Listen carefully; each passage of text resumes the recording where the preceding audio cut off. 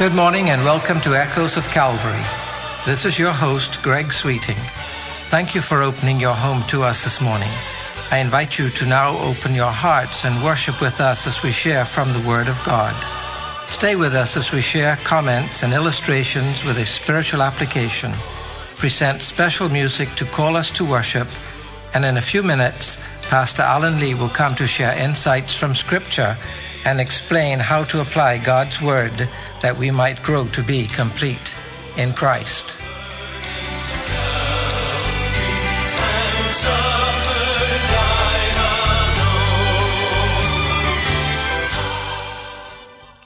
So have you forgiven them then? Forgive them? How can one forgive the unforgivable? This exchange of words were in a video that I saw at the Imperial War Museum in London. It was in an exhibition featuring stories about the Holocaust. What an emotional experience it turned out to be. Incredible cruelty to men, women, boys and girls. Unbelievable in its ferocity and its universality. Wherever Jews were found in Europe, the Nazi killing machine sought them out, imprisoned them, or more. Millions were slaughtered in the concentration camps, including death in the ovens, where the Nazis enticed thousands of Jews to their deaths with xenon poison gas, telling the prisoners they were only going into the showers, then murder them with poison. Story after story recounted tales of people who were sacrificed at the altar of Nazism, barbarism and cruelty with no limits. How could people be so heinous, so without human feelings and compassion, devoid of all? So I encountered this interview that I opened with this morning at this war museum. One of the few survivors of these atrocities was a woman. She was recounting her horror in the camps. She says she sometimes returns to Germany today to visit people in the same area in which she had been imprisoned and tortured during the war. It was then that the interviewer asked her, "So you have forgiven them then?" The woman, with tears in her eyes, looked up at the interviewer and said emotionally, "Forgive them? How can one forgive the unforgivable?" Memories of such pain, deprivation, and cruelty are not so easily erased from our consciousness, especially when we are the ones who endured it. The pain stays. The scars etched on the psyche are indelible. In another interview, a man told the camera, "I cannot go back anymore. Everyone I see brings back terrible memories. I see their gold rings and I wonder, was that gold made from the gold that they extracted from the teeth of my brother in the camps when they murdered him?" I heard tales of continuing nightmares. I saw the films taken by the U.S. military when they found the camps and saw the horror of what was going on there. I left that exhibition saddened, troubled. Given the right circumstances, it could happen all over again. Mankind cannot change their hearts by themselves.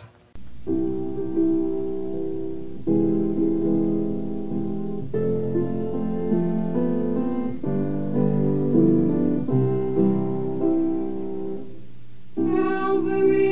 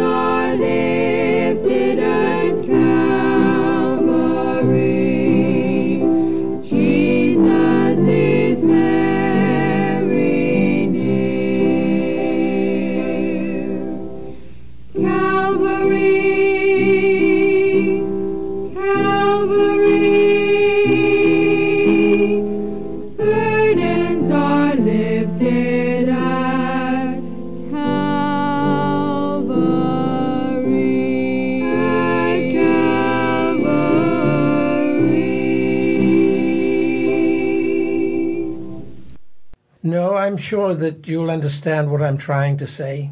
Mankind, left to their own devices, cannot change their sinful natures. The Bible says the heart is desperately wicked. There are none that do good. The first chapters of the book of Romans outlines the graphic detail of what men do when left on their own. I think of the woman in that video again. How can one forgive the unforgivable? On the cross, Jesus asked his Father to forgive those who had crucified him because they didn't know what they were doing. On the cross, God was saying to the world, I love you. I will forgive you. How can one forgive the unforgivable? Through the love of God that is available through faith in Jesus Christ. Just when the time was right, the Bible says, God sent his Son to be the Savior of the world. He loved the unlovable, forgave the unforgivable. Such was his great love for us. He is able to save to the uttermost all who come to God through Jesus, his Son. What a Savior is Jesus, our Lord.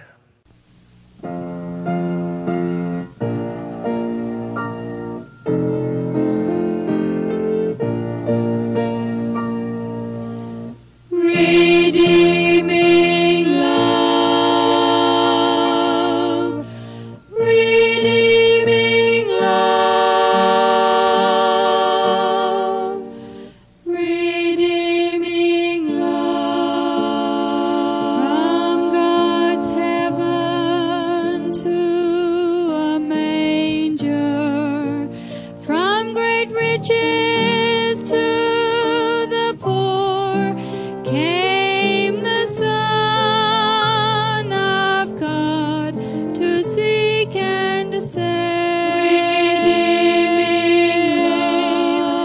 From the azure halls of heaven to a rough and rugged cross, Jesus came, and here his life he freely gave.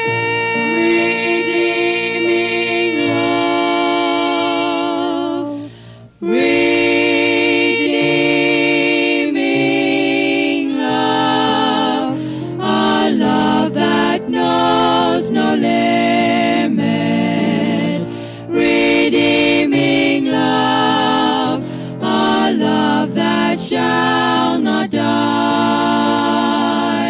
My soul shall sing throughout the endless ages, with choirs extolling this great love on high.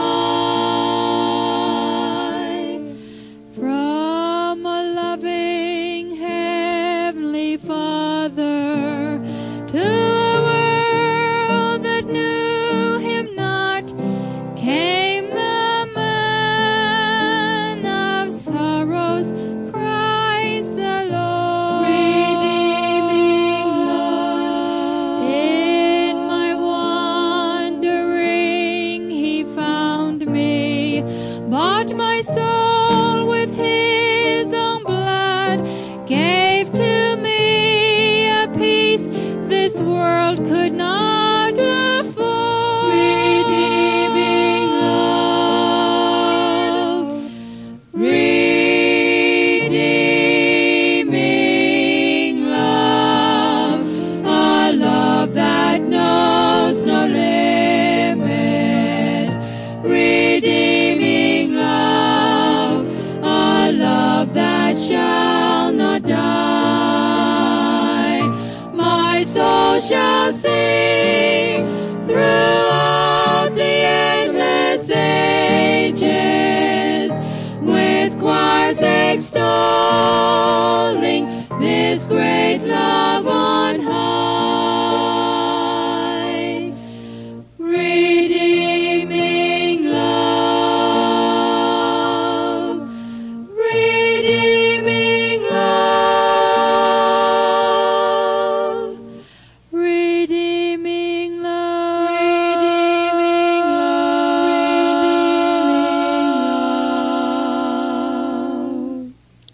Now with his message for today, here is Senior Pastor Emeritus Alan Lee.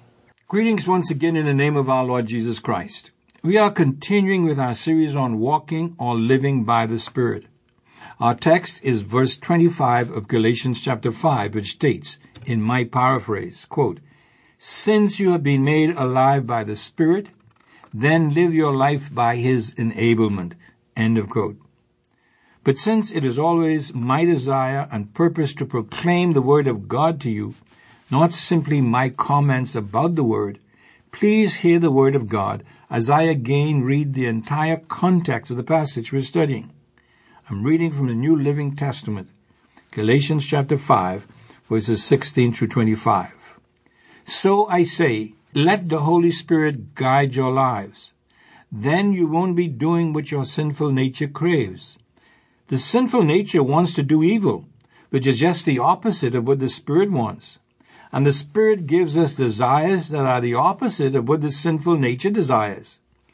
These two forces are constantly fighting each other, so you are not free to carry out your good intentions. But when you are directed by the Spirit, you are not under obligation to the law of Moses.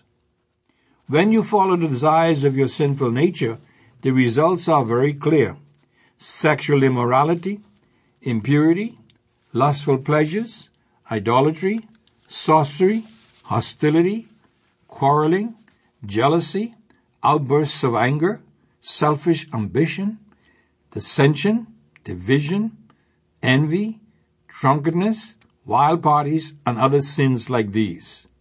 Let me tell you again, as I have before, that anyone living this sort of life will not inherit the kingdom of God. But the Holy Spirit produces this kind of fruit in our lives: love, joy, peace, patience, kindness, goodness, faithfulness, gentleness, and self-control. There is no law against these things. Those who belong to Christ Jesus have nailed the passions and desires of their sinful nature to His cross and crucified them there. Now here's our theme verse, verse 25. "Since we are living by the Spirit, let us follow the Spirit's leading in every part of our lives." End of quote. Now last time, we emphasized the fact that before we can live for or by the Spirit, we must first of all receive life by or through the Spirit. This initial transaction is what the Bible calls regeneration. We noted several aspects of this event or experience that we call regeneration. The Greek word means reproduction, new birth, renewed or recreation. It is the impartation of eternal life to a repentant sinner, the kind of life necessary to live a life of fellowship with God. Secondly, we saw that regeneration is entirely the work of God. Thirdly, it is likened to the resurrection. We are raised from death unto life. Fourth, it is affected by the Holy Spirit. Fifth, it results in a new nature and a new creation. And finally, it is instantaneous in its transaction. It happens immediately upon our faith in Jesus Christ. The bottom line is that we have a new nature when we receive Christ as our Savior. But now, what is a nature? A nature is a capacity or a source. The old nature has the capacity only to serve sin, and it was the source of such behavior that resulted in living unrighteous lives. The new nature, on the other hand, has the capacity to serve God through the Spirit that results in righteousness, as explained by Paul in Romans chapter 6. Listen carefully as I read from verse 18 from Romans chapter 6, reading the New Living Translation. "Now you are free from your slavery to sin, and you have become slaves to righteous living." We are still slaves, but now we are slaves to righteous living. "Because of the weakness of your human nature, I am using the illustration of slavery to help you understand all this." This is Paul speaking, mind you. "Previously, you let yourselves be slaves to impurity and lawlessness, which led into even deeper sin. Now you must give yourselves to be slaves to righteous living, so that you will become holy. When you were slaves to sin, you were free from the obligation to do right. End of quote. Now, both of these capacities vie for dominance in the believer's life. When the new nature dominates, we are living spiritually, or according to the Spirit. We are showing that the Spirit of God lives within us and has control over us. But when the old nature dominates, we are living carnally or according to the flesh. We are living like unsaved people. However, we must not get the idea that these natures or capacities are independent entities that live within us, but somehow they are not us. Friends, Christians are not split personalities or spiritual schizophrenics who have no knowledge or control over our two diverse personalities. No, my friends, we as Christians, personally and individually, are responsible for what either nature does or does not do. When we sin, therefore, we cannot excuse our part in it by saying, "That was not me. That was my old nature." You know, we like to use the phrase, "Well, I'm only human." No. My friends, it was you. And God is going to hold you, not your old nature, responsible for your behavior. But it has to do with lifestyle and eternal rewards, not condemnation and eternal death, as we'll see. Now, the new creation or new nature refers to the believer's new relationship and standing before God. A believer is a new man living in a new kingdom, the spiritual kingdom of God. Whatever judgment or condemnation that belonged to the sinner because of his relationship to Adam in the old kingdom is completely removed in Christ. In this new kingdom, we have no fear of judgment or condemnation as believers in Christ. We have the absolute assurance of eternal life in and with Jesus Christ. However, this new nature and new creation means that we also will have a new experience or lifestyle that is directed by the Spirit of God. Listen to these passages of the Word of God that makes this very clear. 1 John 2, verse 29. If you know that he is righteous, talking about Christ, you know that everyone who does what is right has been born of him. Notice that. You know by doing right, living righteously, you know that everyone who does what is right has been born of him, has been regenerated. 1 John 3:9. No one who is born of God will continue to sin, because God's seed remains in him. He cannot go on sinning as the way of life. Why? Because he has been born of God. He has been regenerated and given a new spiritual life. 1 John 4:7. Dear friends, let us love one another, for love comes from God. Everyone who loves has been born of God, has been regenerated, and knows God. Listen to 1 John chapter 5, verse 1. Everyone who believes that Jesus is the Christ is born of God, and everyone who loves the Father loves his child as well. This is how we know that we love the children of God, by loving God and carrying out his commandments. This is love for God, to obey his commandments. Get that, my friends. Here is how we show our love for God, to obey his commandments. And his commandments are not burdensome, for everyone born of God, everyone who is regenerated, overcomes the world. This is the victory that has overcome the world, even our faith. End of quote. Friends, this is exactly what our theme verse is saying. If you are born again, if you are regenerated, if you are a Christian, you must and will show it by the way you live. This will be the emphasis of this series of messages. But now let me ask you another question. How does one become alive by the Spirit? How are we regenerated?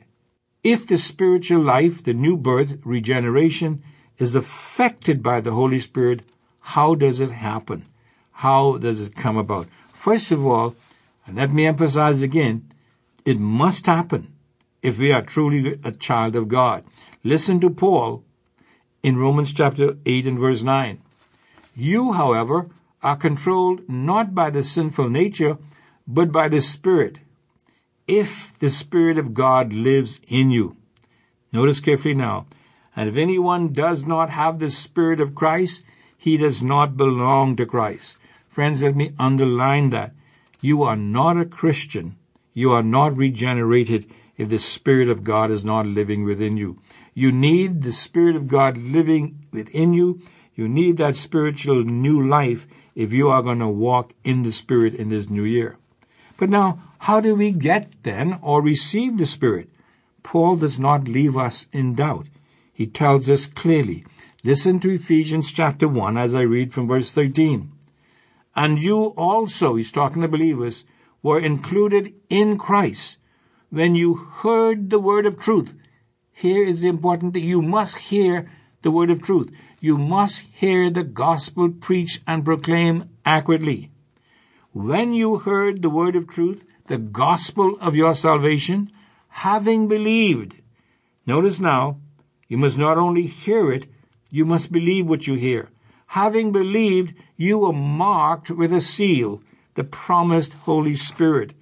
In other words, Paul tells us very clearly that in order for us to be regenerated, in order for us to have the Spirit of God living within us, we must hear the gospel of Jesus Christ proclaimed accurately. We must believe that gospel. We must place our faith, our confidence in the Christ which is proclaimed in the gospel. We must rely upon him as our personal Savior. In other words, we must hear the gospel, we must believe it and obey it. Then the Spirit of God comes to live within us. The spiritual life that is necessary to live with God is received upon receiving Christ as Savior. At that time, the Holy Spirit, who is the source and energizer of that eternal life, takes up his permanent abode in the believer. And the believer is now alive in and by the Spirit. We are now made alive by the Spirit once we receive the Christ of the gospel. And as I close today then, I ask two questions of you. First, do you have the Spirit? Or to put it another way, have you been made alive by the Spirit to your reception of Jesus Christ as your personal Savior? That's essential if you are going to walk by the Spirit in this new year. As always, this is Senior Pastor Emeritus Alan Lee saying, think and act on these things.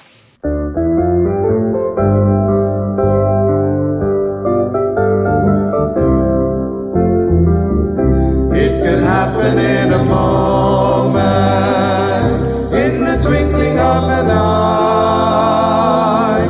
It could happen in a moment. He could break the eastern sky. Though our hearts will feel unworthy, yet how happy we will be when the Savior comes from heaven, when his blessed face we see. You have been listening to Echoes of Calvary, a radio ministry of Calvary Bible Church in Nassau, Bahamas. Our morning worship service begins this morning at 11 o'clock in the sanctuary located on Collins Avenue.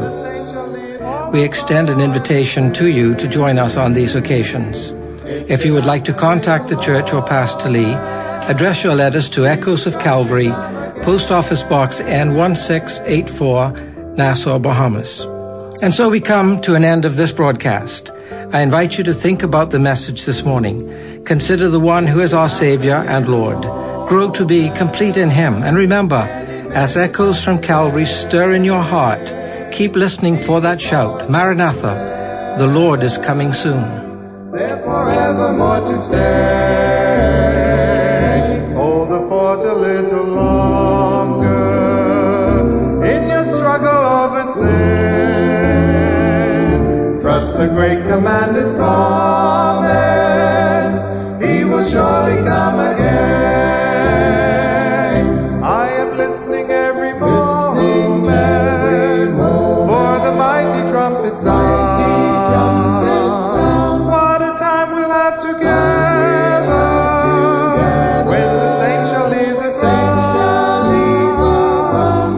our toiling will be over, all our sorrow and its pain.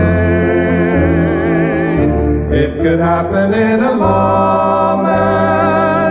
Jesus Christ could come again. I am listening every moment for the mighty trumpet sound. What a time we'll have together when the saints shall leave the ground, and our toiling will be over, all our sorrow and its pain. It could happen in a moment. Jesus Christ could come again.